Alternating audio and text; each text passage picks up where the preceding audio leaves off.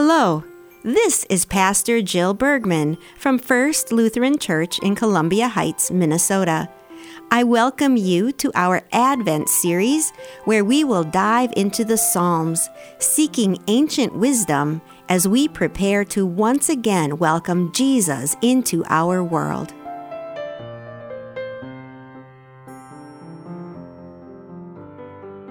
Hello again, this is Pastor Jill.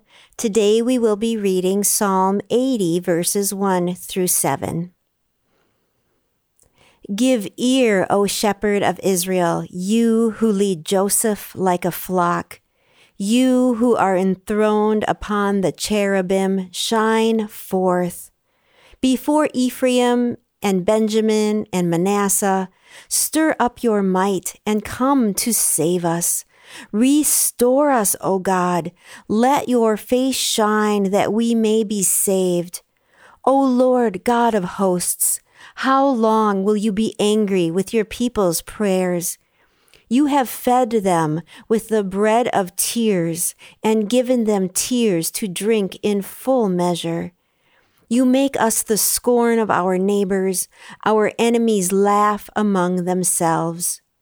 Restore us, O God of hosts. Let your face shine that we may be saved. Here ends our reading. Sometimes this holiday season can feel like a punishment, or at least a struggle. Many people feel social pressure to make this the best time of the year. We are surrounded with images of cozy family gatherings and perfect tokens of love.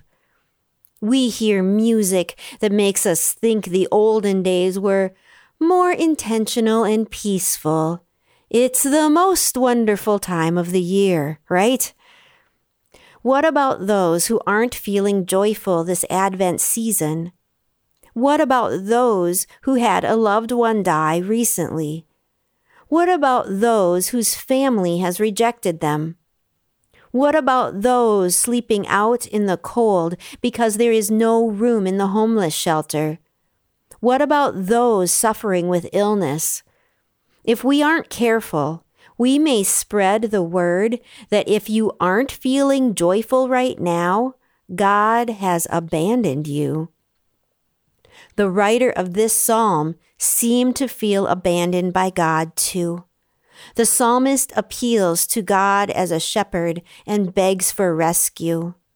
The psalmist imagines that God is angry and ignoring the needs of the people. Have you ever felt like this? Have you ever felt like this during the holiday season?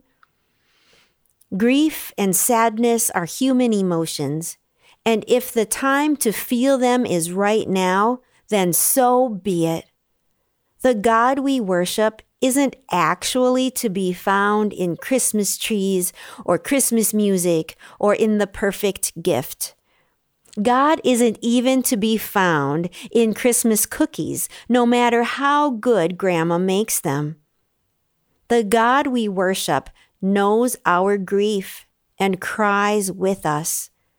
God doesn't try to cover up our sadness, but gives us room to fully express it and explore it. God's love isn't strongest during the most wonderful time of the year. In fact, quite often, we experience God's love most strongly in the depths of despair, knowing we are not abandoned, but loved in every emotion. Today, feel free to cry, to rage, to express your hardest emotions and thoughts to God. May the entrance of God into this space help you to acknowledge the hard things and to be fully yourself. The most wonderful time of the year is truly that time when we know we are deeply loved just exactly as we are. May that be today for you. We pray. Lord Jesus, we feel the pressure to be so many things, but we aren't always capable or even desiring to become someone else's image of wonderful. As we give you the entirety of our emotions right now, we pray that you will enter in and give us the stability and confidence to be ourselves in your presence. Amen.